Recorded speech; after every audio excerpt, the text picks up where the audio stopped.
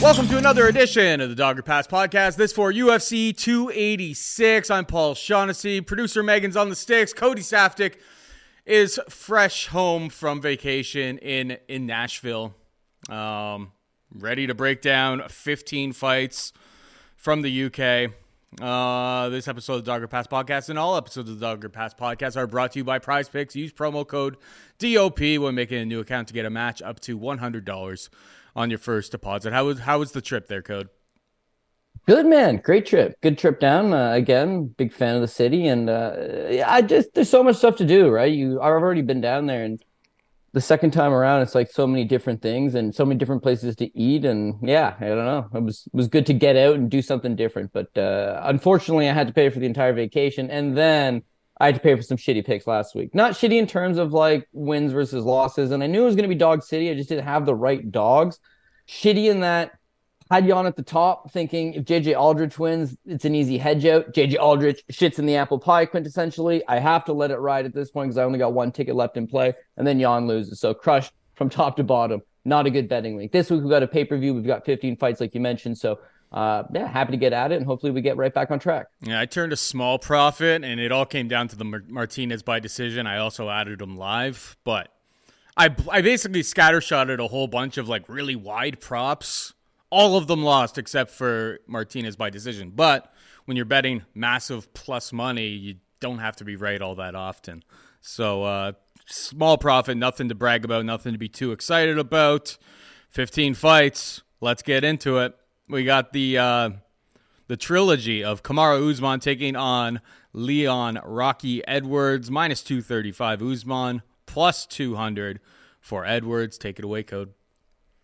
I think you got to go with Kamaru Usman on the basis of, I don't know, it's tough. It's tough because you have to pay for it, knowing that he just got KO'd, knowing that he's a little bit older, knowing that it's his first knockout loss, and how's he going to come back from it, and he's got to go to Leon Edwards' own backyard and this, that, and the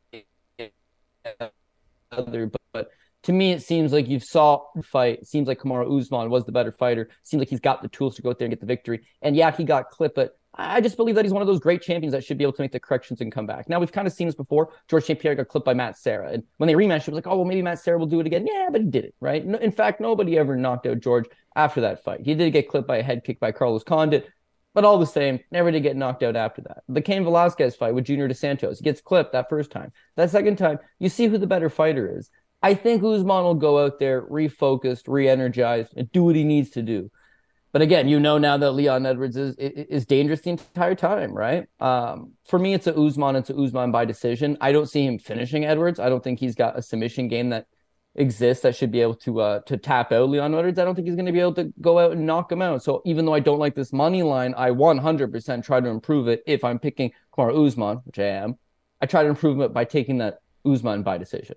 Edwards' case, it's not like he just knocked him out. He legitimately won the first round against Kamaru Usman the last time they fought, right? He took Kamaru Usman down. First guy in UFC history to land a takedown on Usman. Furthermore, he mounts him, takes his back, secures a body triangle, kills the last minute of the first round, legitimately wins the first round. So it's not as if he just has a puncher's chance. It's just, he could win the fight on the basis of putting the right game plan together. But you see 2, 3, 4, it's Kamaru Usman. It's Kamaru Usman with 5 takedowns. It's Kamaru Usman with 10.5 minutes of control time. It's Kamaru Usman grinding away with them. And if I'm Usman and I just got knocked out by a head kick, you think I want to go out there and dance around and play the outside perimeter game? No, I want to go out there, kill that space, and get some takedowns. So if he goes out there and just wrestles, hard to imagine that Edwards wins this fight other than, a contentious split decision or something, because it is in the UK by all things, right? So for me personally, I'll take Kamaru Usman by decision. Line, don't love it. And hopefully I don't get bummed on a decision or knocked out late. I'm going to go the opposite side. I'm going to pick Leon Edwards. The fights in the UK, we've seen really, really shabby scoring historically, whether you're talking about like, I've been screwed on so many like Saturday afternoon boxing cards, like tailing somebody. And, the hometown guy always wins. Now, obviously, the UFC brings a lot of their own judges for these types of things. I just think, like, here's my general mentality, and I see, like, the narrative going out there that, Usman was, like, minus 1,300 going into round 5, or I don't know the exact number. But it's like, yeah, but because that's how MMA scoring works. It's like it was very clear that it was 3-1 heading into the last round. The only way Edwards wins or gets a draw is either gets a 10-8 or finds a way to get the knockout. If he lands that head kick in round 2, we're having a totally different conversation. I think the fact that he was able to have some success in round 1 in the grappling department, didn't get finished in the following rounds where he looked kind of lost out there. He's like 4 years younger than Kamaru Usman. I don't know. I feel like maybe this is the end of the line for Usman as the elite of the elite in the division. I'm more than willing to be wrong. I haven't bet it yet, but at north of plus 200, I'm going to be a buyer on Leon Rocky Edwards to retain his title. Moving on down, we've got Rafael Fiziev taking on Justin the Highlight Gaethje. Banger fight. This is one of those fights that it's like must-see TV. Fiziev is a minus 225 favorite. Gaethje can be had for plus 190. What do you think here, bud? Yeah, well, obviously this is must-see TV. And when you're the UFC and you're trying to sell a pay-per-view, it's like, oh, well, we got a title fight. Okay, cool. We got a title fight. How much do people care about this title fight?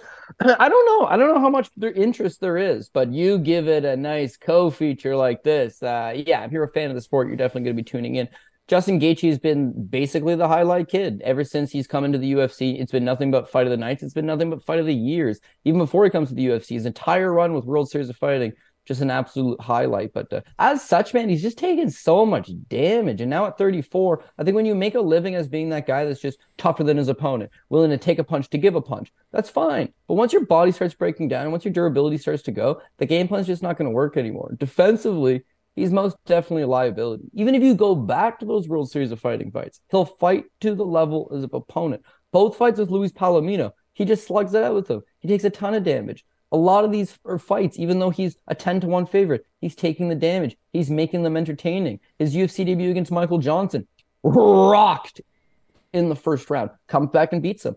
Basically, every fight subsequent to that one, he's going to take a lot of damage. He's going to give back that damage. Again, though, you're starting to see the cracks in the armor. He was a guy that had that legendary durability. It took Eddie Alvarez 3 rounds, finishes him in the 3rd. It takes Dustin Poirier 4 rounds. I think those 2 fights alone is like a career worth of damage to sustain. But again, he had some great performances after that. The Charles Oliveira fight last time out, he's got Charles hurt, right? Charles, by all means, is on rubber legs, but he just doesn't pace himself, Gaethje. He just continuously goes in for the kill. And then you see as soon as Charles lands on him, hurts him, puts him down, Charles gets his back, is able to choke him out and get the rear naked choke victory. To me, against Fiziev, it's very much striker versus striker. Gaethje can wrestle. He just chooses not to wrestle, right? If he's going to stand in front of Fiziev and just throw these bombs, I very much see Rafael Fiziev just landing the cleaner shots. Maybe not the better shots all the time, but the cleaner shots. He's going to intercept him. He's going to see him coming. He's going to counter. Gaethje has a wild style. He has a reckless style. He has a fun style. But to somebody that's that technical in Rafael Fiziev, I think he's going to see a lot of those shots coming. I think he's going to avoid a lot of them. I don't think he's going to be as susceptible to the leg kicks. And the only guy that really had good success with that volume-based attack with the striking was Bobby Green. Well, Bobby Green defensively, kind of responsible. Shakes a move, shakes his head all around, does the shoulder roll, but a guy that's not there to get hit necessarily a whole lot, whereas Justin Gaethje is. This is another price point, though. I don't love the money line by all means because I know that Justin Gaethje is going to fight for my dollar. I know that he's going to go out and be reckless. I know that he's got a puncher's chance. I know that he's got cardio. I know that he's got the experience. I know that he's performed at the highest level and been a guy that's, challenged for the title. So the plus money on him certainly looks tempting. It's just I see the cracks in the wall. I see him starting to fall apart a little bit. I see him starting to slow down a little bit. And whereas there was a time where guys just couldn't handle that pressure, now they can. Now they can kind of figure him out a little bit. Again, though, when you have 2 world-class grapplers, right? This guy's a good wrestler. That guy's a great wrestler. You bet the great wrestler all day long. Striking, it's a little bit different. You got a good striker, you got a great striker. Because it's punchy kicky, good striker's got a great chance of getting the knockout as well. Gaethje is live as an underdog. It's just not enough for me to pull the trigger on him. So I will go with Rafael Fiziev. Don't have a prop on it. As much as I would like to say Fiziev by decision, the way that Justin Gaethje fights, I don't like betting him in 15-minute spots. And I also don't like to bet him to get finished because the guy could take one hell of a punch. So I don't have a great prop lean on that one, but the pick would be Fiziev.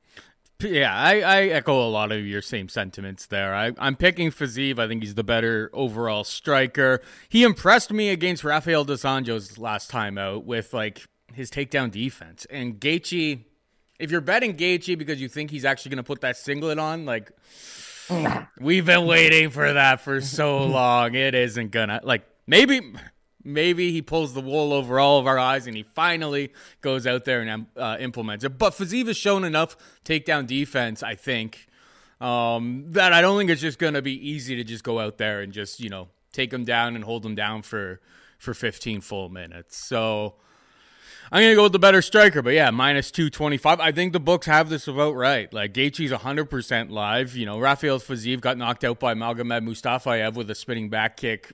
First fight in the UFC, and it's only been wins since then.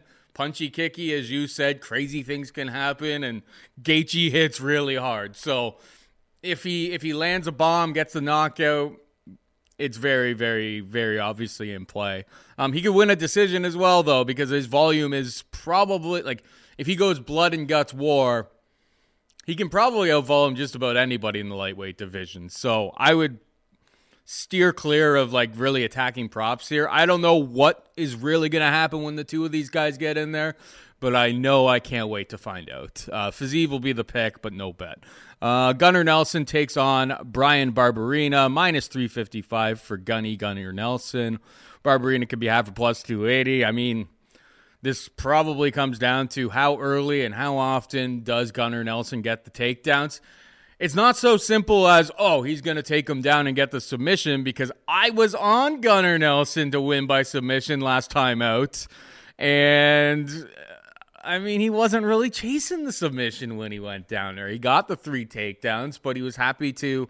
He's a smart guy. He's always been a smart guy. The way that he fights, very analytical in his approach. He's not going to lose position to chase a submission or a finish.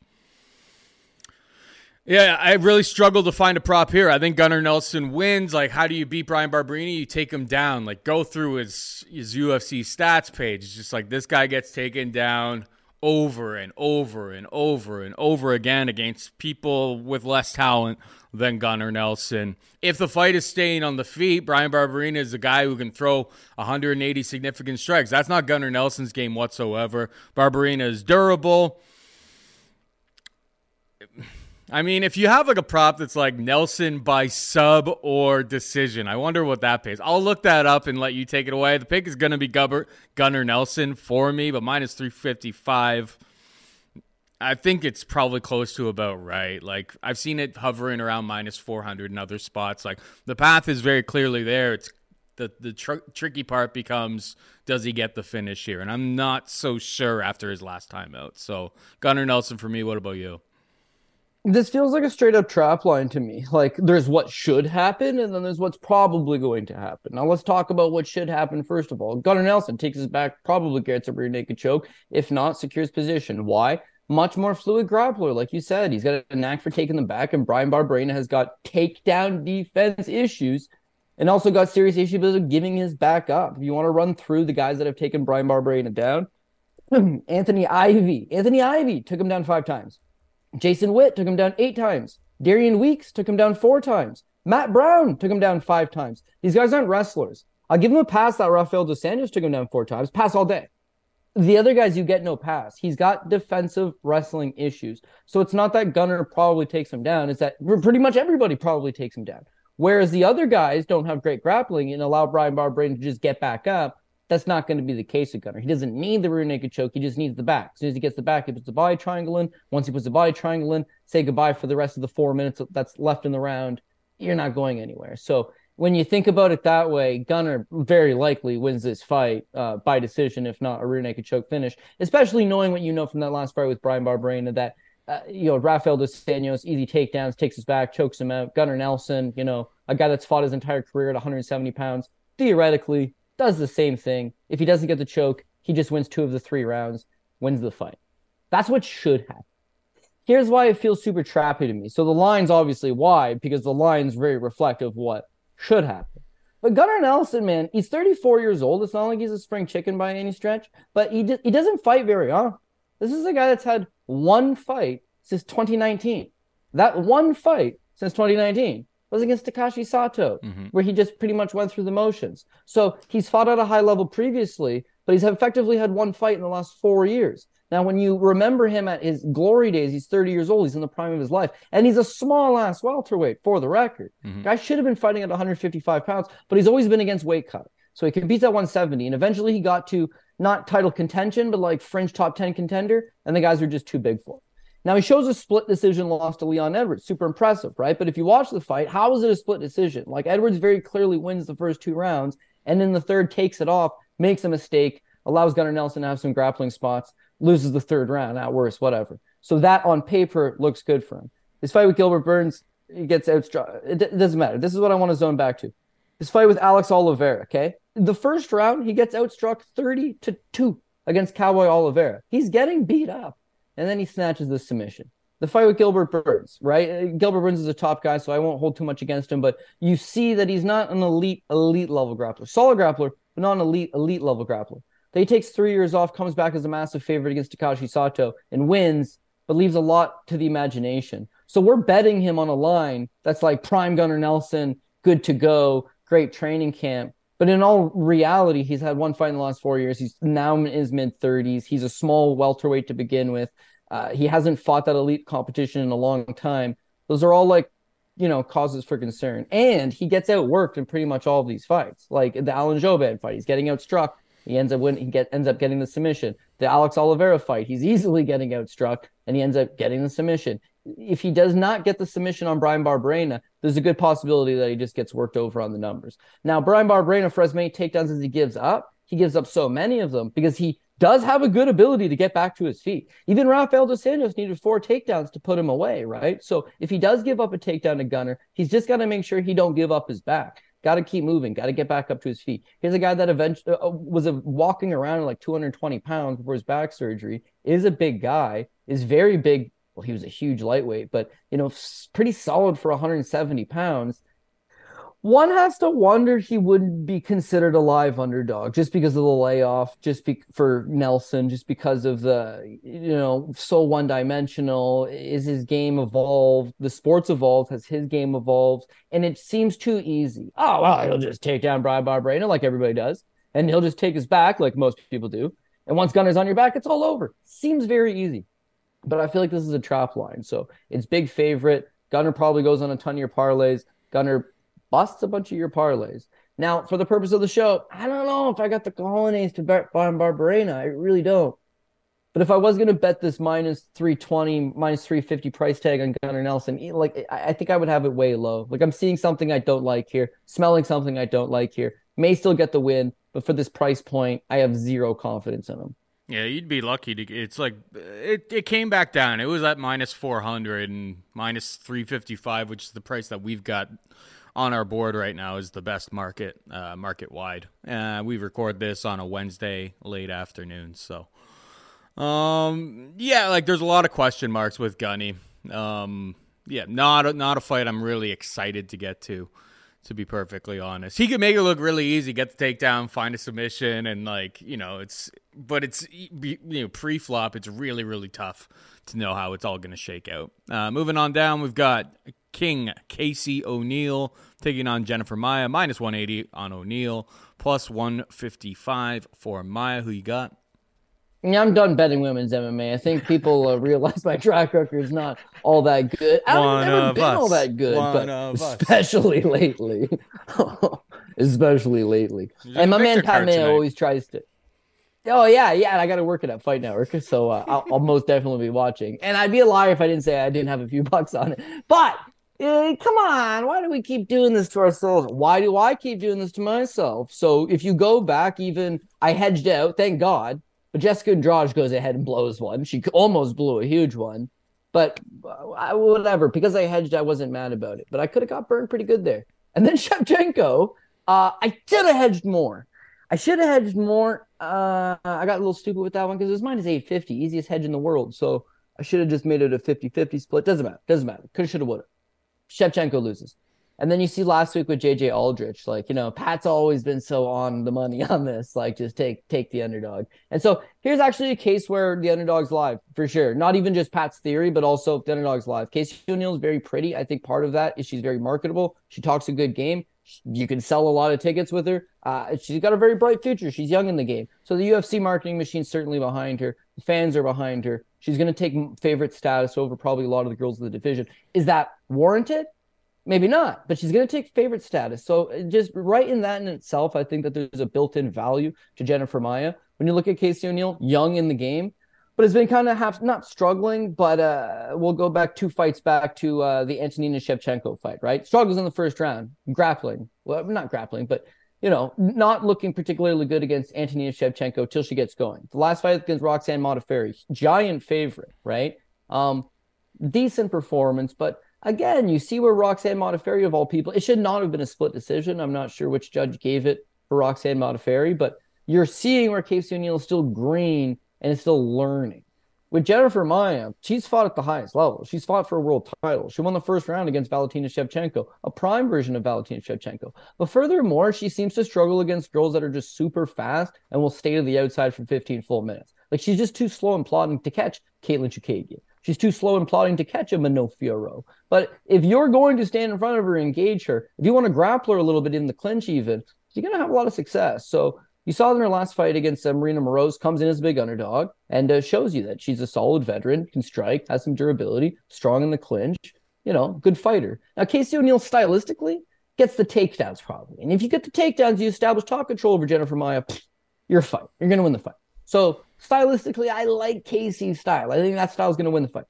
But again, if you go back to the fact that she's young, she's blossoming, she's going to have a career setback here pretty soon. They're pushing her further fast along. And you can't just jump up from fighting, the Shayna Dobsons of the world and the Roxanne Modafferi's of the world to fighting a credible former title challenger in Jennifer Maia. And Jennifer Maia's got the plus money price tag on her. So women's MMA being what women's MMA is, the dog's always got a shot. And this one seems like a classic fight where underdog's got a solid shot and probably comes through. So I think I'm going to take Jennifer Maia. Will I lose this one because I'm taking the underdog now? Yeah, probably. But long-term, Pat Mayo's strategy has been the most effective strategy I've ever seen in my life. And so I've just got to trust the gods on that one.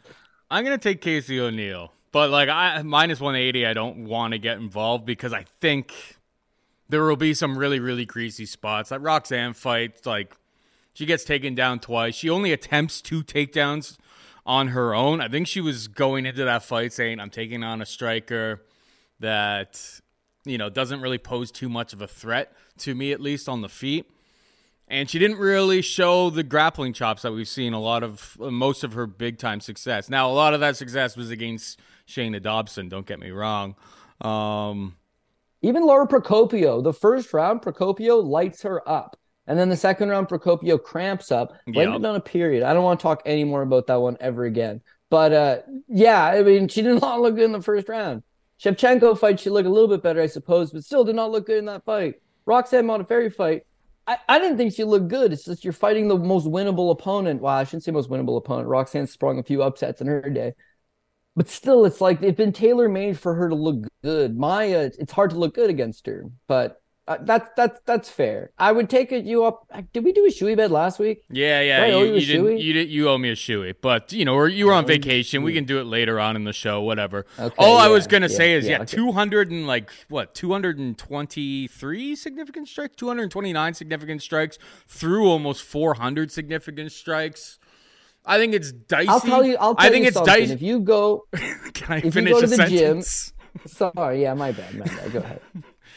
I just think that it's going to be very, very, very dicey. I think Jennifer Maia has some significant skill advantages here, but if you're throwing that much volume in women's MMA and she actually commits to the takedowns this time out, Maia was taken down 5 times by Shevchenko. She was taken down at least twice by Jessica Ai, twice by Manon Fiorot. I think there's definitely a path here. I don't mind Casey O'Neill over 2.5 takedowns on Prize Picks. Don't love it, but don't mind it. And I think she can win on volume, but I think it's going to be one of those fights that, like, if you lay the minus 180, your butt's definitely puckered until the final bell. Take it away. No, dude, that's absolutely fair, man. We'll leave it at that. Good. All right, moving on down. We got Marvin Vettori taking on Roman Dolidze. Marvin Vettori, a minus 270 favorite. Roman can be had for plus 230. Who you got here? Marv or Mad Marv or Mr. Steal Your Girl? Yeah, so this is the one that I probably put too high up on the card this week and take a beating on. But I think Marvin Vettori wins this fight, man. I like Marvin Vettori. Roman Dolidze, as big and strong and powerful as he is, he's more of like a comeback kid. He's more of a, like, spark a guy really quick. I don't know that he's going to fight this full 15 minutes. And again, you can go back to spots where he fights Trevin Giles for full 15 minutes, and it's unbelievably awful bog of a fight. His next fight with Liorano Staropoli, an absolutely terrible bog of a fight, where he's fighting a man half his size, almost exclusively in the clinch, and he just can't do anything. This guy's not a world-class grappler. He's not a world-class striker. I just really don't think he's all that good. Then he gets Kyle Daukaus, and boom, wouldn't you know, it just walks right through Kyle Daukaus, knocks him out. First round KO. Damn. And Kyle Daukaus is a little bit chinny for the record, but it's a nice knockout win for Roman Dolidze. You're not going to take that away from him. And then they give him Phil Hawes. Second fight, he's coming in as an underdog. Second fight where he's taking on a guy who's pretty chinny. And he just walks right through Phil Hawes. And the same thing, he bombs him with a beautiful KO. So, yeah, okay, I don't know how much I can put into that at a world-class level. He knocked out a couple gatekeeper fringe top 15 guys, all likelihood top 20, top 25 guys who have durability issues. Maybe Roman Dolidze can stand and defeat those guys with the quick first-round KOs. But how would he strike for a prolonged 15 minutes? Anyways, it doesn't matter. They book him against Jack Hermansson. This is a legitimate test, right? Jack Hermansson wins the first round. Jack Hermansson's looking like the better fighter. That second round, man, I mean, call it what you want to call it, but a beautiful setup to calf slicer, to just nasty ground and pound, never lets him off the hook, finds a beautiful spot, executes, puts him away. It's high-level shit. I can't sit here with a straight face and badmouth him and say, oh, damn, got lucky. It was dope. It was dope. Same time, it was just one of those positions. How many times have you ever seen it? How many times is it ever going to happen again? He's losing the fight. Does not look like the better grappler than Jack Hermansson. The striking is nowhere to be found. Takedown defense isn't there for him. And he just gets one of those spots. So, yeah, he's live to finish, guys. The issue with Marvin Vettori is who's planning on finishing this guy? Like, he is durable, man. His head is just filled with cement. He can take one hell of a shot. His submission defense is pretty solid. His wrestling solid. His cardio solid. His striking solid. I wouldn't say he's great in any one area, but he's also too good to be called a generalist, right? He's generally good at everything, but he's a little bit better than just generally good. He's pretty solid. He's a top 3 guy in the world, a top 5 guy in the world. So where will he make the mistake for Roman Dolidze to capitalize? Because that's what Dolidze needs, is a mistake. He's not going to outpoint him over 15. He needs to capitalize on one mistake. So is he going to take Marvin Vettori down? I don't see it happen. Is he going to submit Marvin Vettori off his back? I don't see it happen. Is he going to clip Marvin Vettori and knock him out? This is MMA. It's certainly possible. And the way I'm talking right now, saying it's not going to happen, maybe it's going to happen. I just don't see it, man. I don't. So I feel like Vettori's got him beat out everywhere he wants it. If he wants to stand and strike with him, he's going to out-volume him. He's going to beat him. He's going to push him backwards towards the cage. If he clinches up with him, I feel like he's the more active guy. If he wants to take him down and ground and pound him, I feel like he can do that. If he gets taken down, he's good enough to get back up to his feet. If this thing goes 15, he's got the cardio to do it. If he beats him sometime in the first or second round, great. He's not really the most potent finisher, so that one I don't see as being like the most likely outcome. Probably more of a decision kind of performance. But again, the way Dolidze fights, it's kill or be killed. Yeah, maybe he goes out on his shield and allows Marvin Vettori to pull something. But yeah, minus 270 doesn't sound great. It isn't great money line pricing wise. But yeah, some of these favorites you're going to have to trust. We can't just not trust anybody ever again because we've been burnt in the past. I get it. Got to pull the trigger on some guys. At 270, I don't think the price tag's all that bad. I feel like Marvin Vettori gets the win here. I think Marv wins. I think Marv wins by decision. I'm interested. The only question is, like, does he avoid it? But, like, the 1.5 takedowns on Prize Picks, that looks pretty ripe. Like, he doesn't even necessarily have to spend his whole game plan trying to get takedowns. Maybe just, like, secure the end of rounds by getting a takedown. Now, that's me hoping Marv does the really smart thing. And like, I love Marv. I think he's pretty hilarious character, but I don't know if he's the sharpest sharpest tool in the shed. But yeah, Marv's decision is like -120 out there. Definitely has my interest. Delite's never been finished. Marv is kind of, I mean, Marv could fight at range in this fight and probably triple him up on strikes. Like, Delite's is a very, very, it's a kill or not even be killed. He hasn't been killed in any of his MMA fights, but his volume is so low that it's like somebody's just an elite fighter should be able to do what Jack Hermansson did and extend it over the course of 15 minutes. So, yeah, I'm with you. Vettori by decision definitely has my interest this week. We got Jack Shore taking on Makwan Amirkhani, speaking of somebody who cannot fight 15 minutes. Jack Shore, a -500 favorite. Makwan can be had for +270. I mean, Shore moving up to 145 here after getting absolutely killed by Ricky Simon. I was pretty surprised by Ricky Simon's performance there. That guy's really came a long way. Really made it look easy against Shore. Maybe Shore had a really bad cut because now he's up at 145 here. It's going to be dicey in round one because Makwan can cause some problems. He's got a lot of skills, but the guy's cardio falls off of a cliff. I'm going to pick Jack Shore here. But at -500, it's like I don't really think there's much meat on the bone pre-flop. The hope is that you get out of round one and then you get like more of like a -200 type of situation on Jack Shore. So Shore will be the pick for me. But yeah, if it goes to decision, it could be pretty greasy. And I haven't looked it up yet, but Shore late props could be a money maker this week. I'll look it up while you break down the rest of the fight there, Code. Yeah, this one, again, also does feel a little bit trappy, but what you can fall back on is Makwan Amirkhani is just a one-round guy, and you've seen it in the last 2 weeks now. These guys that are good one-round fighters, they've been falling off the cliff pretty hard, and the live bet has definitely been on the table. So either he does what he normally does in victory, which is get a first round, maybe mid to late second round submission victory, or he's going to fall apart. I'm feeling the latter is going to happen. I don't think he's going to consistently get takedowns. If he does get the takedowns, Jack Shore is going to make him work. That's the thing with Makwan Amirkhani. He doesn't like to work for a prolonged period. The thing is that he can get takedowns on pretty much whoever. Like, he was a high-level finish wrestler. If you match him up against another strong wrestler, not going to have no success. If you match him up with somebody that is, a little bit vulnerable, he'll get some easy takedowns. He'll get some early takedowns, certainly. And when I look at Jack Shore, he gave up a couple takedowns to Timur Valiev, and he gave up those takedowns to Ricky Simon. Obviously, both guys being at 130 pounds. So Makwan Amirkhani at 145 pounds early, the takedowns should be on the table. Once he gets the fight to the ground, what happens is guys immediately just want to explode and get back up. You don't want to give up time. He doesn't feel all that strong.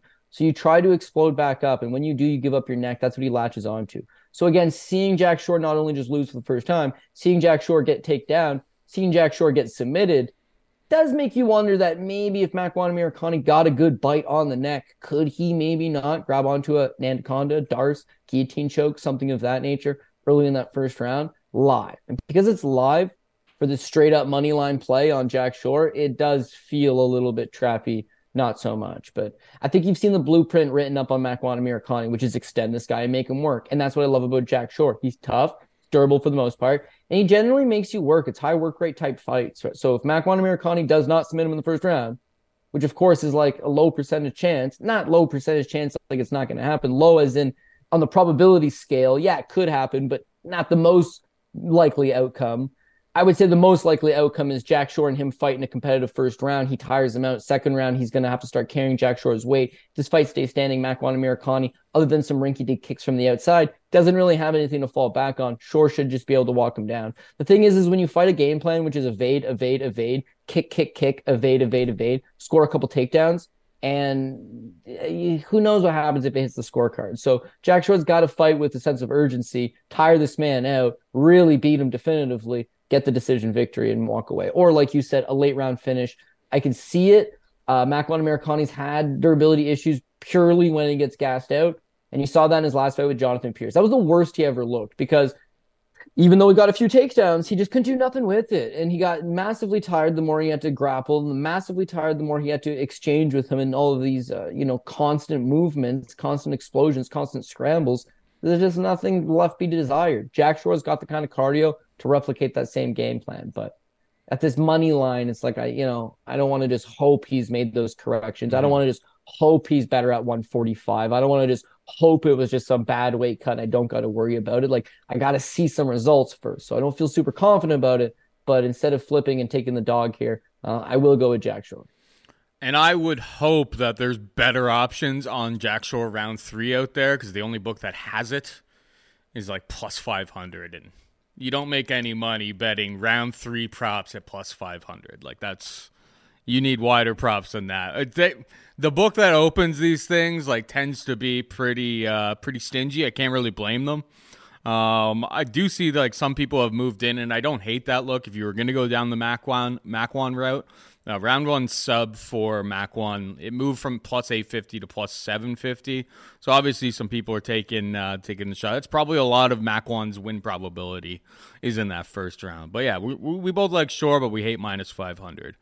Probably a better live entry. All right, we got Omar Morales taking on Chris Duncan, minus 110 on both sides. Who you got? I feel like I want to lean towards Omar Morales. I feel like him at his best is going to be able to fight like a sound game plan. You stand his ground, counter punch, land that one big shot, and hopefully put Chris Duncan away. But yeah, that's him at his best, and he just doesn't fight. Like, he doesn't throw enough. You know me, we do the show every week. We've been friends for over a decade. We've been talking fights for over a decade. Like, I like volume.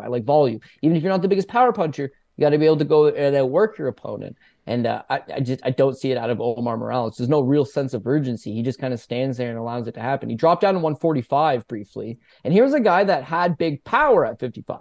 On the regional scene, he dices dudes at 55. On the Contender Series, big knockout at 155. In the UFC after that, like, for the most part, it's like he doesn't show any power. And now he's not showing no power and no volume. What are you really doing? He allows himself to just sit on the outside and get chopped up. His fight with Giga Chikadze, I give him a pass because it's Giga Chikadze, but he never engaged him. He sat there. He allowed himself to get kicked at distance. He got dropped, seriously hurt bad a couple times in that fight. He perseveres, but you give him a pass because it's a world-class opponent. His fight with Shane Young, it's just a very low-volume performance against a guy that's had very little success in the UFC. In fact, no success in the UFC. I think he won one fight. It's a low-level performance at 145. Omar Morales, no volume. The next two are the same thing. Jonathan Pierce takes him down 6 times, ragdolls him, but at least Jonathan Pierce is a top guy. And then that last fight with Uros Medic, he goes back to 155. He proceeds to throw no punches, and he'd never been knocked out. He'd never been, finished. He was a guy that at least had that durability. Uros Medic, of all people, who's kind of herky-jerky, just plows him one in the second round, knocks him out. Nice shot. But how does Omar come back from that? Because he's not young. This is a man that's 37 years old, okay? Young in terms of he hasn't really fought that much in the UFC, but 37 years old. He tried 45, didn't work out. Back to 55, not working out. The volume's not there. The power's not there. What could you possibly like about this guy? Well, what I like about this guy is that Chris Duncan just seems to find getting punched in the face. Mm-hmm. You could throw the punch 10 feet to the left, and he could be 10 feet to the right, and it's going to hit him. Like, this guy is just there to get hit, man. And when you watch his fight with Vyacheslav Borchev on the Contender Series, like, he gets murdered. For the record, he was, they say only slight favorite. I remember, the book being kind of high up on him, but Duncan gets smoked by Borchev. It was like a nasty KO, right? He stood in front of him. He got hit by everything that was thrown. On the regional scene, he could get away with it. Now that you're taking on a decent power puncher, can't get away with it. And his last fight against Charlie Campbell, again, second appearance on the Contender Series, he's getting whopped, man. He is getting his ass kicked. And then he pulls it out. He makes it happen for himself. That's just, how could you get behind that against Omar Morales? Because even though Omar's not all that good, he is out of Killcliff FC, formerly, the home of the Black Zillions. He does have some of the best training partners in the game. He does got Henry Hoof. Sure to God that they've watched tape on Chris Duncan. Sure to God that they'll have a game plan that involves around, this dude's going to come after you. He's going to try to out-volume you because Duncan's got the volume advantage. Duncan he's going to throw his hands a little more. He's going to throw kicks a little bit more. So that game plan of just sitting and waiting for that one big punch, it's not been working for Omar Morales. But I'll be damned if it might not work right here. It could work, right? Sit, wait for the right punch, hurt Duncan. And then what often happens with these guys that have that big power but don't throw is as soon as they do get you hurt, it turns on for them. And like, oh shit, I got him hurt. They'll pounce. That's what he needs to do here. Show some aggression, pounce, backs up against the wall. UFC likely cuts him if he loses. Show some sense of urgency. And if he does, he's got the power, I think, to clip Duncan and put him away. So I don't want to bet this thing. Of course, if you try to make a 15-fight parlay, it's going to end up on the parlay at some point. But I think it's way not at the bottom. It's not the PRP pick, but it's probably going to be on the second last line. And it's going to be Omar Morales. Yeah, Omar Morales for me as well for a lot of the same points. Like, I don't think Chris Duncan is UFC caliber. Not that UFC caliber really means the same thing these days, but wasn't very impressed with much of what he did on the Contender Series. He's a brawler, and Omar Morales used to be super, super durable. That was kind of one of the things that went about him after obviously getting knocked out against Euros Medic last time out. Maybe there's some questions there. But yeah, better training camp. The only question is, like, if this goes to a decision, definitely super, super greasy because the fans are obviously going to be behind, Scottish Chris Duncan in this spot. And Omar Morales, I don't know if he's the greatest finisher, but it should be fireworks. It's probably relatively right at a pick'em type of price. Omar Morales for me as well. We got Sam Patterson taking on Yanal Ashmov. Minus 270 for Patterson, plus 230 for Ashmov. Who you got?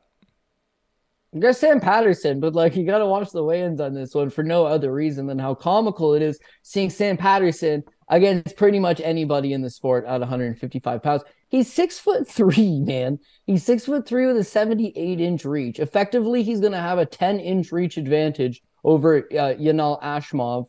And whereas being tall obviously has its advantages, the disadvantage would be getting taken down, having guys fight on the inside. And I'm not going to lie, Sam Patterson fights super tall, like up in the air. He'll let you on the inside. He'll let you in on his hips to shoot. But damn, this boy can kind of do it all. He's got a nasty front choke. He's got a good guillotine. He's long. He's rangy. He actually does brawl well from tight quarters, despite the fact that he's got such long arms. I think he moves quite well. One of the Fight Network properties, Invicta FC, obviously, but one of the other shows that we play is Brave CF, Combat Federation. And Sam Patterson's the man over there. He kicks a lot of ass, so very familiar with him. He's fought an excellent level of competition, okay? Felipe Silva is a UFC veteran, knocks him out in the first round.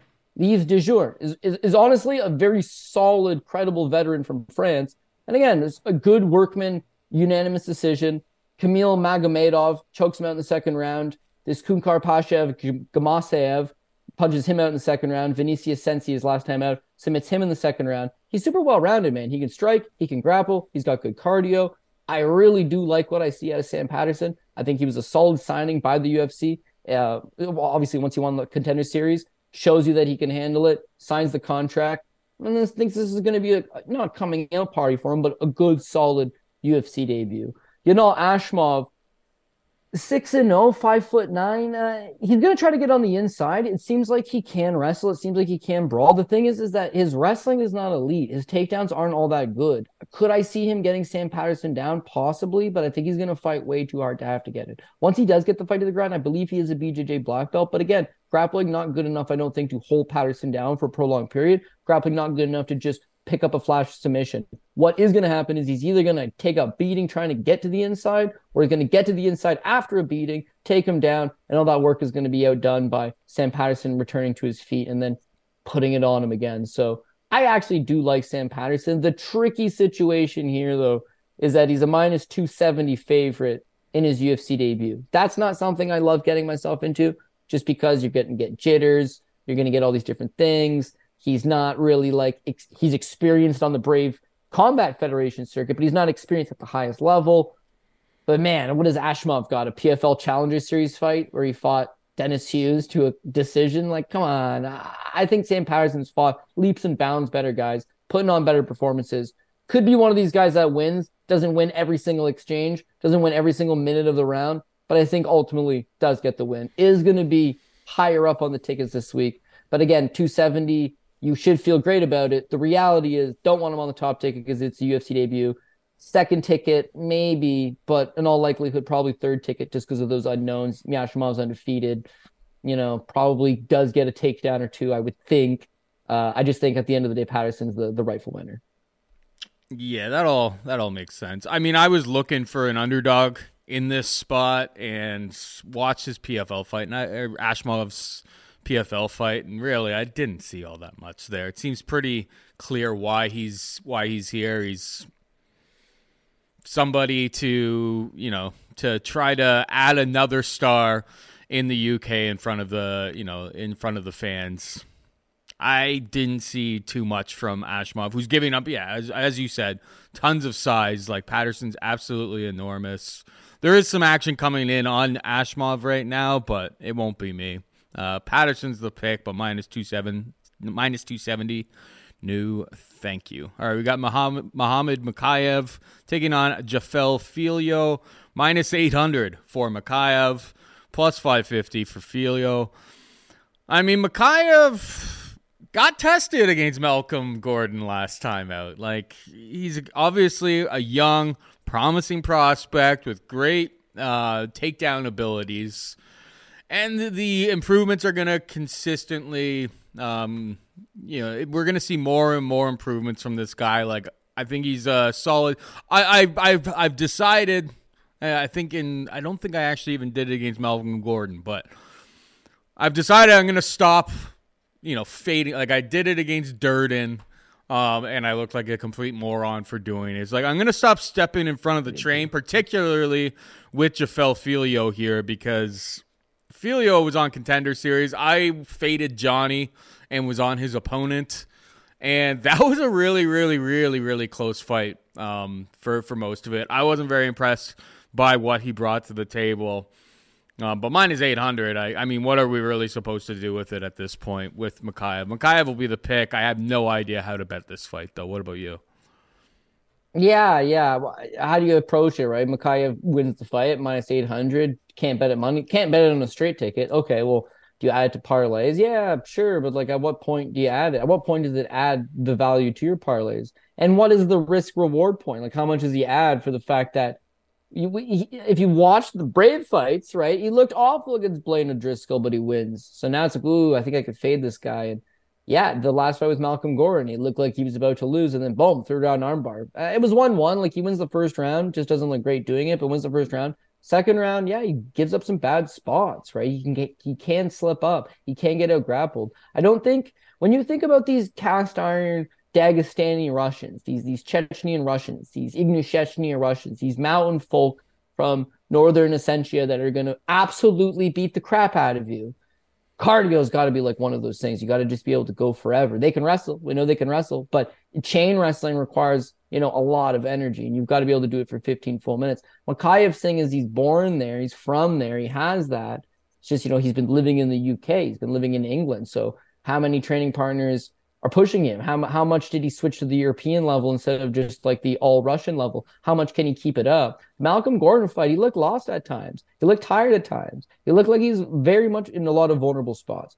Think about how young this kid is. God damn. He can make all the mistakes in the world because he's young. He's learning on the job. And I would say that you learn a whole lot from fighting Malcolm Gordon. The fight before that, he takes down Charles Johnson like 9 times, 10 times, beats Charles Johnson. For the record, Charles Johnson pretty good and excellent at getting back up to his feet. Malcolm Gordon should have been a walk in the park, but Malcolm Gordon's still a savvy veteran with decent enough kickboxing, terrible chin, but decent enough kickboxing credentials and a legitimate BJJ black belt. So in some ways, he tests him. What's the kid do? He submits the legitimate BJJ black belt. So kudos to him. When I see this fight against Jafel Filio, I don't know what Jafel Filio has to present that the other guys didn't. Like, his takedown defense isn't as good as prior Makayev opponents. I think he's getting taken down. Charles Johnson's getting taken down.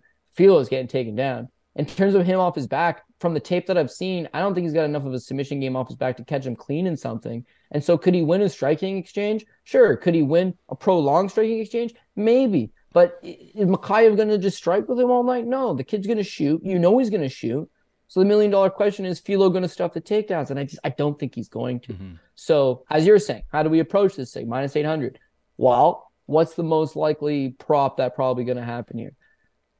It seems like Philo could get submitted. I don't think his submission defense is great. Makhayev's obviously going to be attacking with chokes. He's going to be attacking the arm. He's going to be attacking all the way through the fight. But I think I want to say Philo is going to be able to defend. He defended a couple submission attempts by Roybert on the Contender Series. Not that Roybert's, some grappling wizard, but I feel like he's competent enough to get out grappled, but not necessarily get submitted. And with Makhachev, he needs ring time. He doesn't need these quick finishes. And I think he's starting to realize that he needs to fight a little more composed. He's getting a little more mature. So if I had to gun to my head, pick a prop, I'm feeling like Makhachev by decision.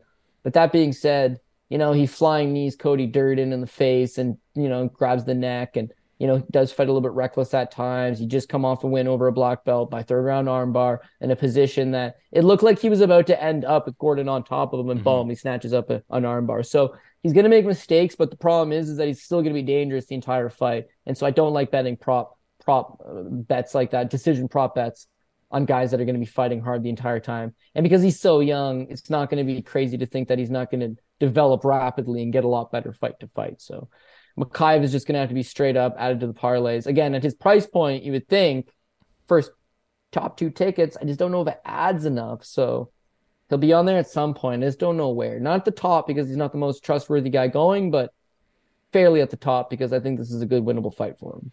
Yeah, Makhachev by submission is like plus 100 out there. It's obviously very, very limited in terms of number of books offering props. And then him inside the distance can be had for like minus 130. So it's one of those spots that's like, don't chase the prop at plus 100 when it could be one of those types of situations where he tries to get submissions and then goes to mount and like pounds them out. If you were going to go the inside the distance route here. I think he's so young. It's volatile.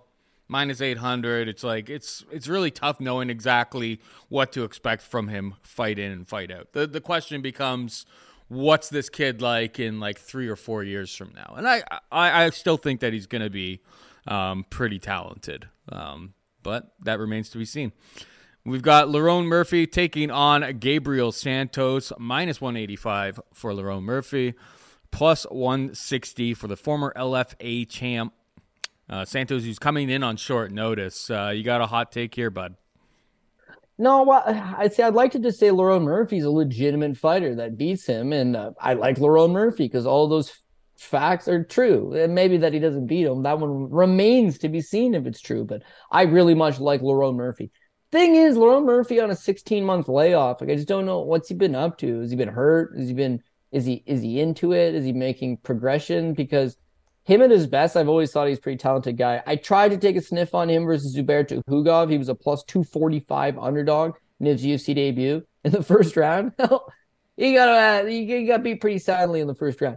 Second and the third round, man, he comes right back. He starts stuffing the takedowns. He moves very nice laterally, good footwork, good kicks. Not the highest output guy, but very precise with his striking. Wins the second and third rounds against Zubair Tukhugov as a huge underdog in his UFC debut, and it settled for a draw. Since then, it's been money, right? Ricardo Ramos, people seem to like that guy. No, way too sloppy, leaves too many openings. Lerone Murphy, first round knockout. Again, very precise with his counter punching.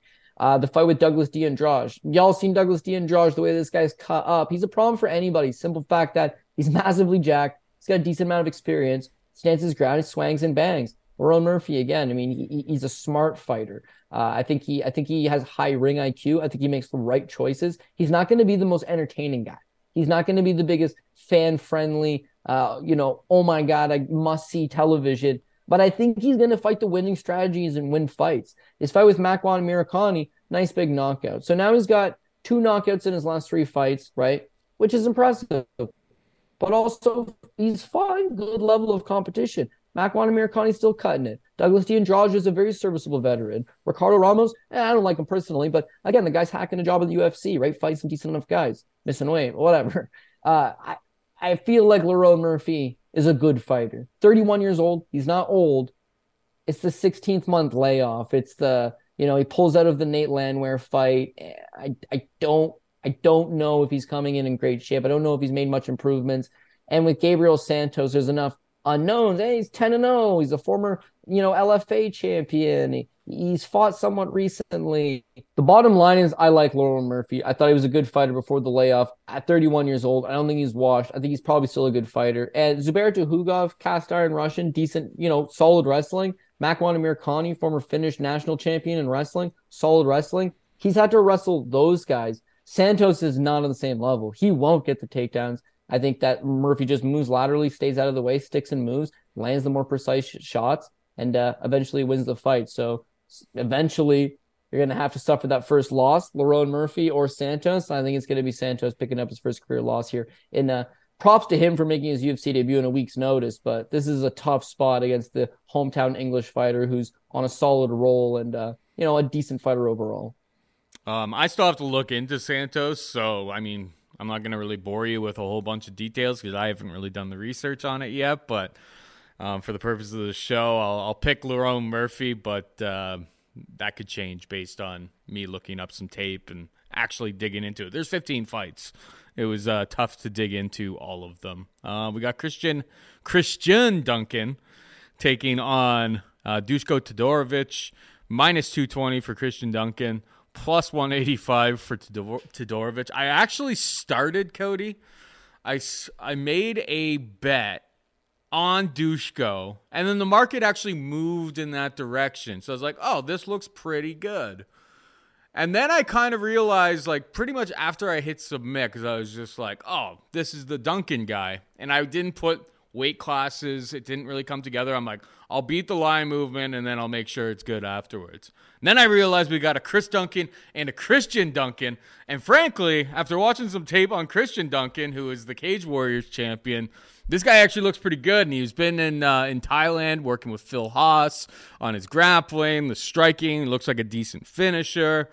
Duško, the biggest, and I ended up cashing out of the bet because, I mean, if Duško eats one big clean shot from this guy who's been spending time down in Thailand, and you know what they say about the guys that are training down in Thailand right now. Shouts to like Aaron Watershow who I believe he like posted a video or shared a video of how easy it is to get PEDs while you're down there. If you're down there, I don't think USADA spends too much time down there. Duško's chin is always a massive liability. If Duško's not able to get the wrestling going here, I think he's taking a canvas nap.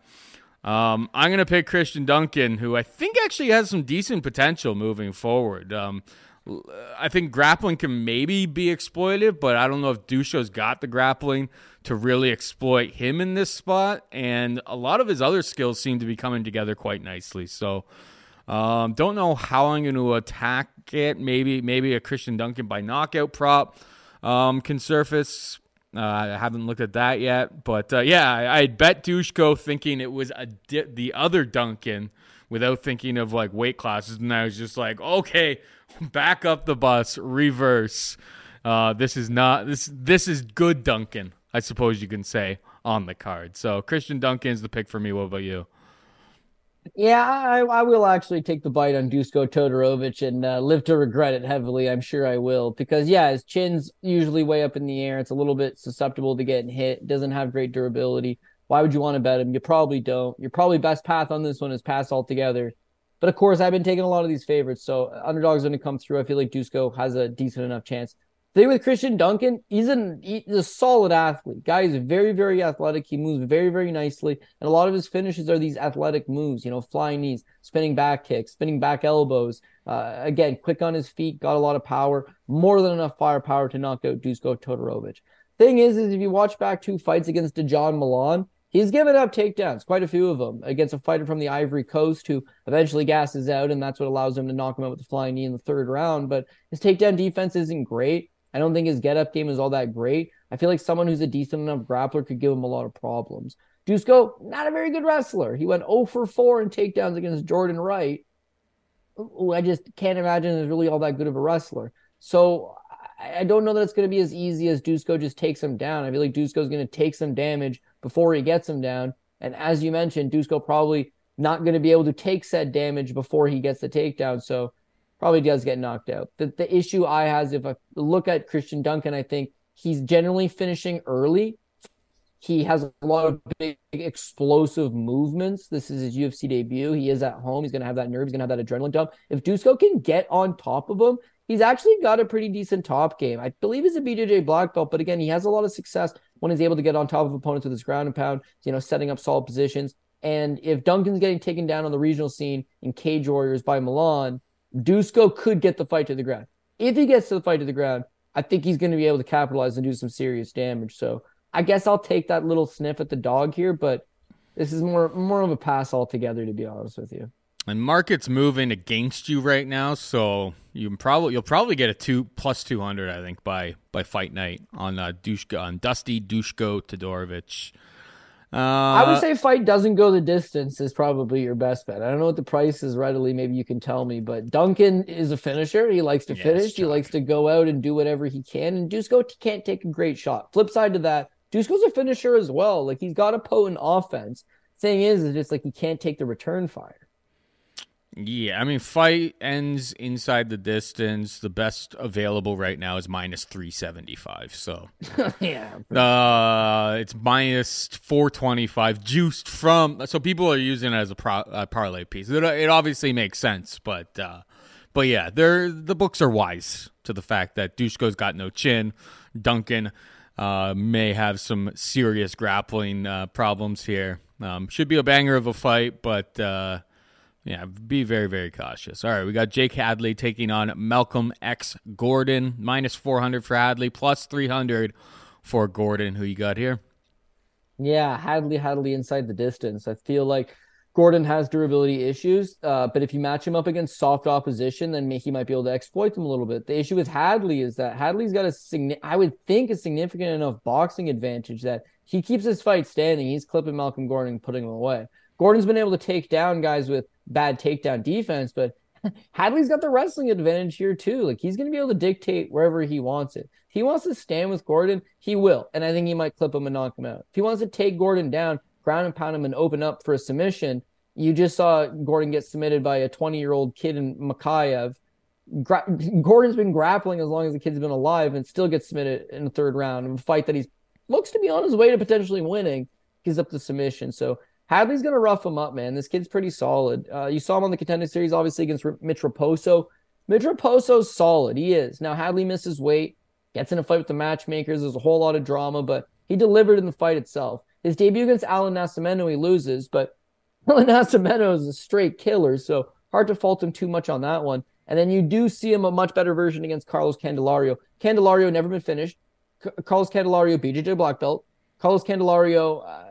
had literally been fighting against top grapplers. He had just went on his fight on the Contender Series. He takes on like a second-degree Brazilian Jiu-Jitsu black belt in Ronaldo Candido, and then he took on Tatsuro Taira, who's an absolute terror for everybody. Went to decision with both of them, and yet Hadley subs him with a triangle choke of all things in the second round. So I think the kid's grappling is solid. I think his striking is better than Gordon's. I think his durability is pretty okay. He's fighting at home. Weight cut should be a lot easier than it is when he's traveling stateside, having to fight away from home. I think this has got all the makings for a good coming up party for him. Gordon, meanwhile, serviceable, gatekeeper. If you should be in the UFC, you'll probably knock him out in the first 2 rounds, or submit him in the first 2 rounds. If you, need to go back to the drawing board, yeah, he's going to teach you a lesson. Francisco Figueiredo, fraud. He lost to a guy like Malcolm Gordon. Dennis Bondar certainly appeared to be a fraud. Loses to a guy like Malcolm Gordon. He's serviceable. He's there for a reason. He's going to give you some hard rounds. He's going to test you. And the guys like Makayev that still need some testing, he's there for them. Hadley, I think he's a little more refined. I think he's already beaten some better guys. Like, in his last 3 fights have been against better guys. So I feel like this is, a good making for him to go out to getting victory. So flyweights, I don't love betting big money lines on flyweight fights because, again, it's kind of an unpredictable division. But I think Jake Hadley's going to beat everywhere. Yeah, well, Malcolm Gordon is is a black belt in BJJ, but he's been subbed twice in the UFC. Triangle choke loss to Amir Albazi. Obviously against Makayev, he did based on what the odds were, had a much better showing in that fight. And then obviously got submitted in the last 30 seconds or so. That was that saved probably a whole bunch of Makayev inside the distance betters that night, because I imagine a lot of people were thinking, super, super chinny. I haven't really seen like the power in the hands from Jake Hadley. Maybe I'm completely missing the boat there.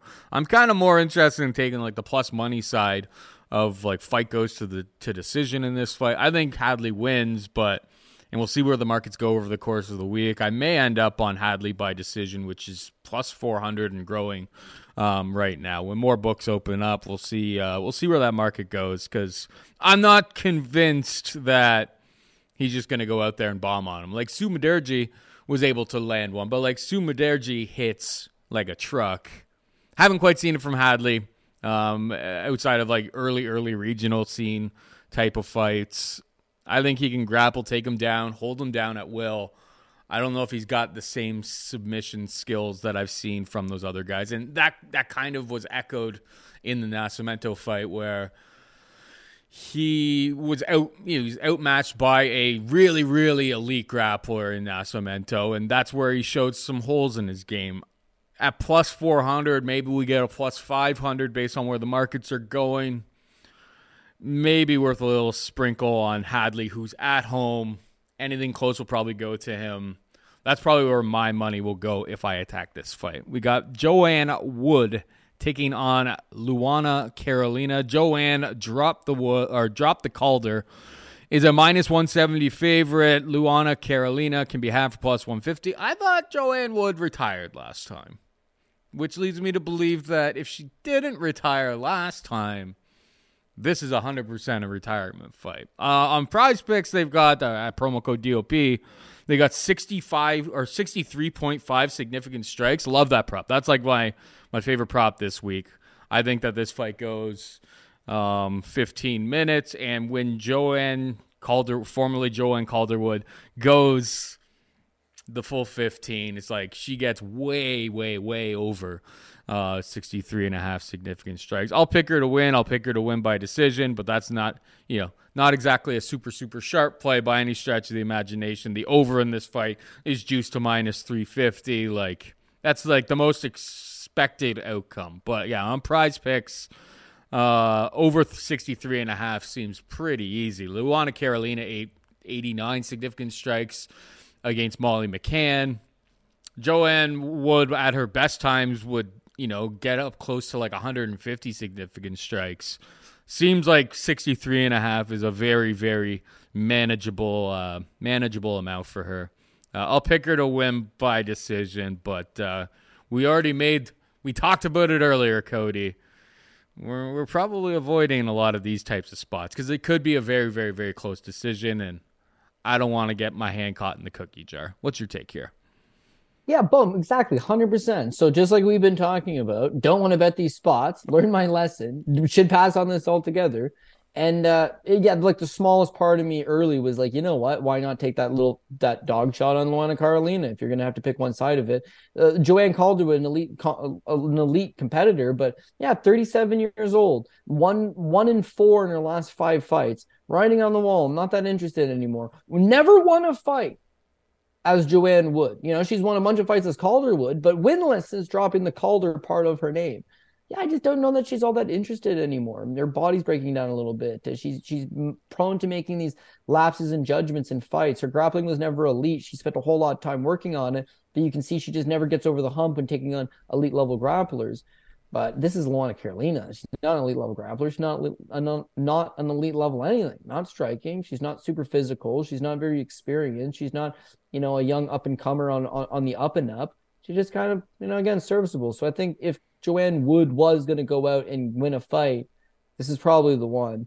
It's very easy to say, oh, she's only won one fight in her last 5. It's very easy to see, oh, she's on a 3-fight losing streak. But I mean, come on. She loses to Alexa Grasso, who's current number 1 girl in the division and the champion. She loses to Taylor Santos, who's a top 3 girl in the division, former title challenger. Her fight with Lauren Murphy, I don't know how she lost that fight. Like, she outstruck her like 123 to 80, split decision. I really thought she won, but all the same, like Lauren Murphy's a former title challenger. She only fights the best girls going. So in that regard, yeah, the results haven't necessarily been there, but she's been somewhat competitive. She was outstriking Alexa Grasso. She was, looking good in some spots, and then eventually just makes that one mistake against Carolina. I just don't see it happening. Luana Carolina is giving up takedowns at will to Molly McCann. Oh, if Joanne Wood wants this fight to the ground, she can get to the ground. Her wrestling is good enough to get Carolina down. If she doesn't want to take it to the ground, again, she's got the volume. She's got that traditional European Muay Thai, a Scottish Muay Thai champion, someone that spent basically her entire youth doing Muay Thai. She's got long, nasty, rangy kicks up the middle, good teep, good front kicks, good distant finders, but at the same time, will throw a decent right hand behind it as well. And I feel like Luana Carolina has that rangy Muay Thai game as well. She's got long limbs. She likes to throw more of a volume-based attack, but against Joanne Wood, she's just, more technical, better, more experienced. She's better all around. The one thing with Wood, though, is that, again, to go back to durability, I don't think she's someone that enjoys getting hit all that much. She's been hit a ton in her career, in her Muay Thai career, in her MMA career, and you've seen at times when she gets hit, she'll kind of not close her eyes and back up, but just she's not really readily engaging her opponent anymore. And one has to wonder at 37, like you said, you thought she retired last fight. Or she didn't retire last fight. Well, maybe this is the retirement fight. And once you get thinking about that retirement fight, it's already over for you. And I do feel like she's very much at that point. Her husband, John Wood, he's one of the top coaches over in Las Vegas. No doubt she's got a prosperous career as a trainer and as a mentor for a lot of these young fighters in Las Vegas. She's taken some time off in between camps. Her weight is ballooned up and down. That's not a disrespect to her in the slightest bit. I just don't know that she's fully committed to being that young, hungry fighter that she once was. So someone is going to clip her on the up and up. But seeing how bad Carolina's takedown defense was, seeing her, the Ariana Lipski fight before Lipski got good, like the physicality that she just lacks, seriously lacks. She's there to get beaten. So I will have to take Joanne Wood reluctantly. Not reluctantly because I don't want to, reluctantly because I know as soon as I bet an women's MMA spot, I'm likely screwed. The good fortunes are not on my side when it comes to the old WMMA. Yeah, and the last thing I will say about this fight is, like, it may be tempting to try to increase your Joanne Wood exposure to Joanne Wood by decision, but she's like minus 170 to win straight up, and then she's minus 135 to win by decision. So it's like, you look at the Molly McCann fight against Luana Carolina, you look at the Lipski fight, not that Wood has that type of grappling, but it's like you see enough holes in the game that's like, if you're going to attack Joanne Wood, I would stick to the money line. It's just there's not enough meat on the bone on that decision, and you'll have your butt puckered potentially over the course of 15 minutes if you do. And you'll be asking yourself for 15 minutes, just like, why didn't I just take the money line? Like, I've been in that spot so many times. Sounds like we're both picking Wood, but we're very, very tentative in that pick. We got Ludovic Klein taking on Jai Herbert. Ludovic Klein, a minus 200 favorite. Herbert can be had for plus 170. I was hoping on PrizePicks that they would have Klein takedowns listed, because I thought that would be pretty ripe. Like, they'd probably list it at like 1.5 takedowns. And I think the Mike Trezano game plan is what he brings to the table in this spot. Jai Herbert, last time out, Kyle Nelson. Everyone's betting the unders. Nelson hits hard. Jai Herbert doesn't have a great chin, but he can crack too. Nelson gasses, and then Herbert shows up and says, I need to keep my job. Loses round 1, fights at distance for rounds 2 and 3, squeaks by on a decision victory, which I believe he got a little bit of home cooking in that one. Herbert's got, he's very, very long, got good reach. Durability is a big question, and I think his takedown defense is a big question. Klein can probably hang out at range and strike with him, but he would be much, much wiser. There's a guy who used to fight at 145, and I guess they both fought at 145, and now they're up at 1. But I've been impressed by what I've seen with Ludovic Klein as he's grown into that 155-pound frame. I think he utilizes the wrestling early and often here, and comes away like decision is really tough with Herbert because Francisco Masaranduba landed one clean one and absolutely put him out. But Klein by decision, somewhat of a snooze fest, takedowns, holds top control, and wins the fight like the Trezano fight, that would probably be how I see this fight playing out. What about you? Yeah, I'm thinking Klein by knockout, to be honest with you. Like when you watch tape of him on the regional scene prior to coming to the UFC, like this dude is nasty. He's got a beautiful head kick, beautiful straight left down the pipe, solid power, and is most definitely a finisher. Signs to the UFC, gets Shane Young. Shane Young's no slouch. Shane Young's fought some decent guys, and he just smokes him out of the water, minute 16 seconds, like, beautiful coming out party. Thing is that now they fast track the kid. And he's super young at the time, right? They fast track him. The fight with Mike Trezano, he could have won that fight. In fact, I think a lot of judges probably would have given him that fight. He gets 4 takedowns. He was competitive. Just unfortunately, gets hustled up a little bit. His fight with Nate Landwehr, dude, it's Nate the Train. Nate the Train just breaks guys down, comes forward. At this point, though, he's still only like 26, 27 years old. Like, I feel like he's still getting the hang of it. He trains with the best guys in the sport. He trains at the highest level of sport. I feel like he's starting to figure it out. It's just fighting tough competition. And you've seen that in his last 2, Devontae Smith, Mason Jones. Didn't look great against Devontae Smith, got the job done. Mason Jones fight, that's the best he's ever looked. Looks solid all around. The striking looked good. He knocked down Mason Jones. He's still got that power. He's still very dynamic. He's very athletic. His cardio is getting better. His wrestling is improving. The kid's getting more comfortable. The kid's getting more experience. He's going to get back to his winning ways. Well, he's winning, but he's going to get back to his solid winning ways where he's going to start knocking some guys out. Now, he's 5'7". He's taking on an opponent that's 6'1", which, on paper, it's like, oh, damn, dude, that's a lot of size to be given up. But keep in mind, he was supposed to fight Ignacio Bahamondes. Ignacio Bahamondes is like the biggest guy in the division. He's an absolute giant. I think Ludovic Klein is very athletic. I think Ludovic Klein likes fighting these taller guys because he's able to find those gaps in the guard and shoot straight up the middle. The best way to fight those tall guys is not to throw looping shots because they're longer than you. The jab's going to beat you to the punch. It's firing straight up the middle, literally. And I feel like that he's a better linear fighter. And I feel like he's going to put something right up the middle and knock out Jay Herbert. Jay Herbert fought Trinaldo, who's a short little guy who stood in his face the entire time. No ability to use the jab. No the ability to keep him off of you. Doesn't use his kicks as distance finders and able to keep your opponent at bay. Doesn't use it. Doesn't fight a tall man game. And Trinaldo walks through the guard, knocks him out. The Ilia Topuria fight, same thing. Topuria, much shorter fighter, but aggressive. Stays in his face.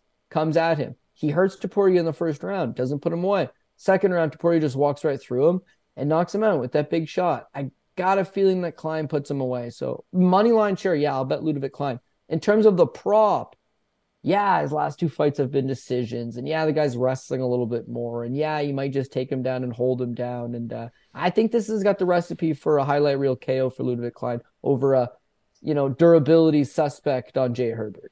Yeah. I mean, the price on that prop right now, and obviously we do this on a Wednesday. A lot of books don't open up those props until like Thursday, some even like Friday. They're actually 100% equal. They're both plus 225, so pick your poison, I suppose. Finally, we got Juliana the Killer Miller taking on Veronica Hardy, formerly Veronica Macedo. Married Dan Hardy, who this is probably, I feel like this one's got Cody Greasy Theory written all over it. So I'm just going to let you take this one away.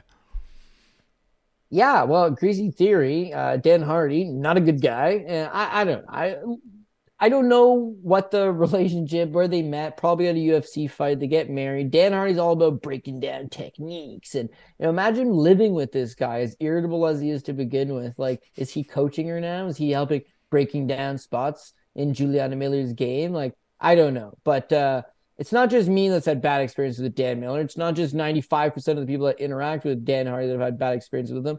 Yeah, he rubs everyone at the UFC wrong, so they release him from his contract. Surprise, surprise, no other major company has gone running to his services. No Bellator, no PFL. I think they came and he was a little guest judge. I don't think anybody's clamoring for his breakdowns. I'm sure he's got a podcast somewhere that does 37 times the numbers that my podcast does. So he's obviously cooler than me. No one's questioning that.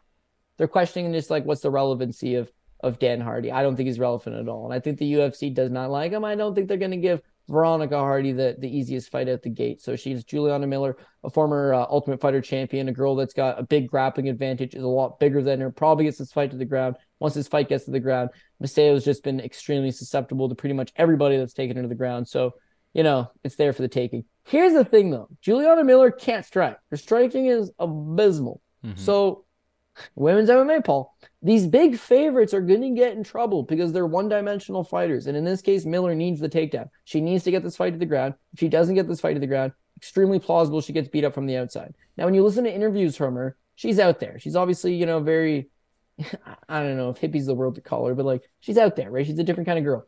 She's very confident and like, oh yeah, my striking's great. I'll stand with her. No, your striking's not great. Don't stand with her. She fights the proper game plan. I think this fight ends up on the ground. Most fights end up on the ground, and Miller's got a significant advantage there. So maybe Miller by submission. But if Miller decides to, work on her new profound striking, if Miller gets the awe of, oh shit, I'm used to fighting in the Apex. I'm used to fighting in front of no fans. I'm used to fighting in small little, regional promotions. Now I'm in England on a pay-per-view. There's a ruckus roar of the crowd. Is she not going to try to throw down? Is she not going to just maybe make a mental lapse? Is she not going to maybe not fight the best game plan for a massive favorite? Yeah, all possible. But yeah, I can't get behind Hardy. Hardy to me has just always been a 115er fighting at 135, right? Loses to Ashley Evans Smith, undersized at 135. Lost to Andrea Lee, got taken down, ragdolled. Lost to Jillian Robertson, taken down and ragdolled. Beat Polyana Viana with an armbar. That one never made any sense to me because Viana is like a high-level BJJ black belt. But that's women's MMA in a nutshell, okay? Yep. One girl can't grapple, okay? One girl's a BJJ world champion. And it's an armbar from guard. In the first From minute. the girl that can't grapple. Yeah, in the first minute 3 seconds into the round. Like, oh shit, maybe she does know something. She's a Taekwondo black belt. She actually moves really good. Good on Dan Hardy because she's an absolute dime piece. So he's obviously doing quite well for himself. Better than Little Cody. But at the end of the day, like the grappling is going to be the issue, armbar or not. Miller probably beats her. But that being said, like logic just gets thrown out the window in a lot of these fights. So as much as I like Miller's my kind of gal. She's going to make a lot of mistakes in there. And you see it in all of her fights. She's green, improving, learning.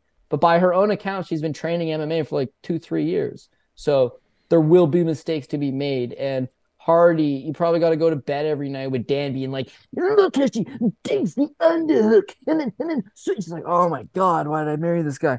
I thought he had a ton of money and he was in the good graces of everybody. And, he fought Georges St. Pierre. Is he not super wealthy? No? Ah, shit. What can you do when you live in a shoe, Paul? What can you do? So, yeah, I got to go Juliana Miller. But again, like minus 450 screams big favorite, and we're confident and we love it, and it's going to be up there. And she may go in there and look like a minus 10,000 favorite.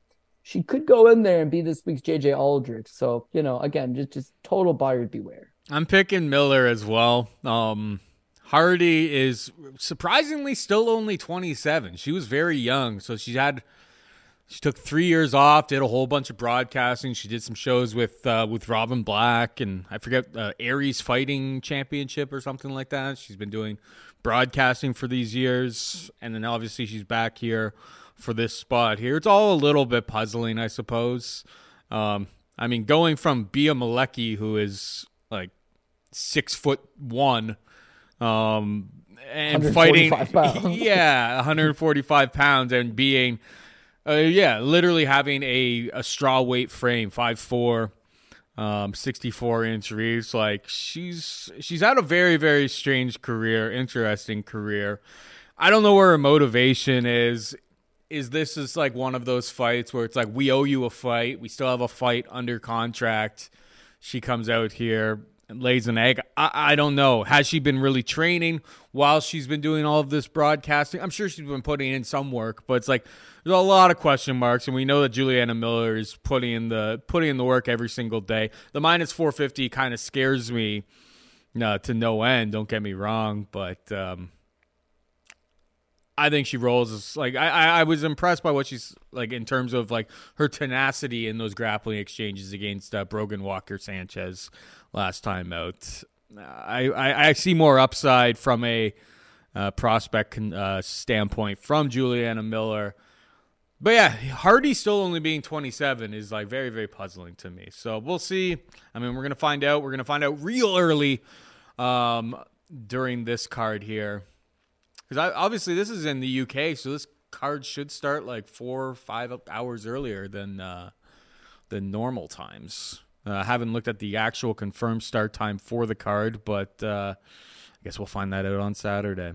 Yeah, I gotta work KSW at 1 p.m. and KSW starts at 2 p.m. So sadly, I'll be watching both concurrently. But oh well, whatever. There's worse problems to have in this life. Yeah, 15 fights. It'd be going way after it's done. So don't gotta worry about that. PRP kid, hit us with it. Okay, it looks chalky this week, no doubt. But again, if we can just keep the apple pie shitters to the bottom end, that's going to be the key. I don't care if I only get 2-3 tickets right. I got to make sure I get the best fighters for those 2-3 tickets. We are going to go with Kamaru Usman. We're going to go Rafael Fiziev. I'm going to take Brian Barberena for the sake of having a dog pick on this show. That could change. Keep in mind that could change. And if it's Brian Barberena, he is the PRP pick, the 15th guy at the bottom. Keep that in mind. I'm going to go Jennifer Maia. That's going to be dog number 2. We're going to take Marvin Vettori, Jack Shore, Omar Morales. That's an even money pick. Sam Patterson, Muhammad Makayev, Lerone Murphy, Dusko Todorovic, dog number 3. Don't love it, but that is dog number 3. I'm going to go Jake Hadley, Joanne Wood, Ludovic Klein, Juliana Miller. So I don't even really feel great about these 3 underdogs that I do have. The best of the bunch maybe being Jennifer Maia. How could you feel great about that? But I'm not trying to hunt some dog. I just need to zone in on who are my big guys, right? Usman, I like. You can put him at the top because you could hedge it out. Keep in mind, the last time they fought, that kick killed 2 guys in one go. Killed killed Kamaru Usman and also killed Lock of the Night. One kick ended his ass. Don't be making massive bets on MMA at the top. Singles. Oof. All the same, could happen again, but I like Usman. I feel like Fiziev's not super trustworthy, but he's going to get some play. I like Marvin Vettori. I like-ish Sam Patterson. I like-ish Lerone Murphy. I like Jake Hadley. I like Ludovic Klein. If I can zone in like 4, 5, 6 of those favorites and we go with that, perfect. The rest of the card, we're just going to need some bounces and hope things fall into place. So again, you've got, Invicta. If you're watching this on a Wednesday, you got Invicta FC on Wednesday. There's LFA this weekend. There's an ACA this weekend. There is one of those shitty PFL Challenger series on the Friday. There's a KFW on the Saturday. There's 15 UFC fights on the Saturday. So again, I don't think you have to bet every single spot. If you do, small little action, $1 parlays, $2 parlays, a couple little props that you want to try to hit, these big 6-1, 7-1 type long shot props just for the fun of it. But yeah, the main thing is here, who are going to be our core 4? Who's the core 4? If I can get 6, money. But who are the core 4 that are not going to shit in my apple pie this week because JJ Aldrich last week really hurt things? Hundo P, bro. Hundo P. I mean, you had a pretty hot start, or you had a pretty hot run there recently. I know you. I've known you for years. You will 100% get on track. I like that you're one of us now because it can be. I mean, yeah, it was the Landsberg fight that really, set it in for me. I'm like, you got out of trouble, and then you went right back into trouble with like 15 seconds left. So, 15 seconds left in the second round, and then she got herself knee barred. So, it's a very volatile game. We got 15 fights, and volatility is the name of the game. Sorry, it sounded like you had something to say.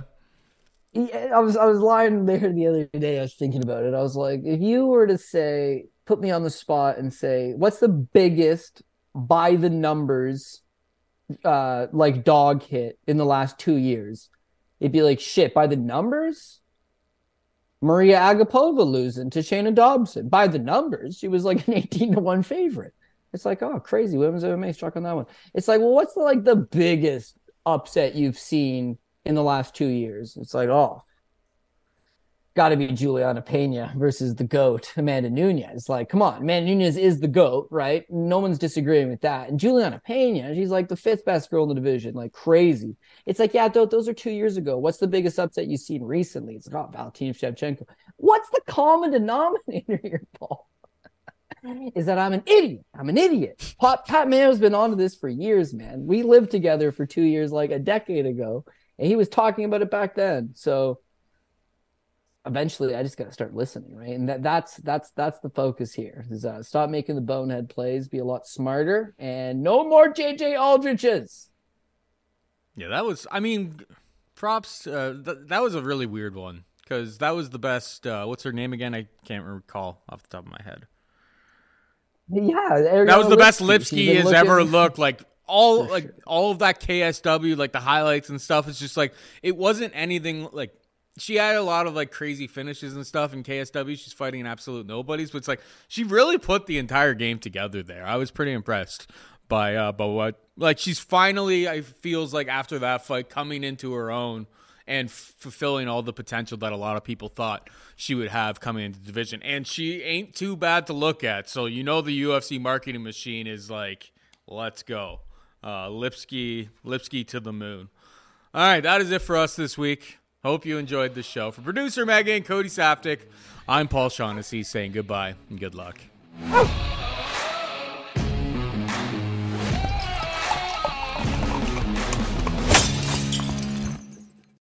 Without the ones like you, who work tirelessly to keep things running, everything would suddenly stop. Hospitals, factories, schools, and power plants, they all depend on you. No matter the weather, emergency, or time of day, you're the ones who get it done. At Grainger, we're here for you with professional-grade industrial supplies. Count on real-time product availability and fast delivery. Call, click Grainger.com, or just stop by. Grainger, for the ones who get it done.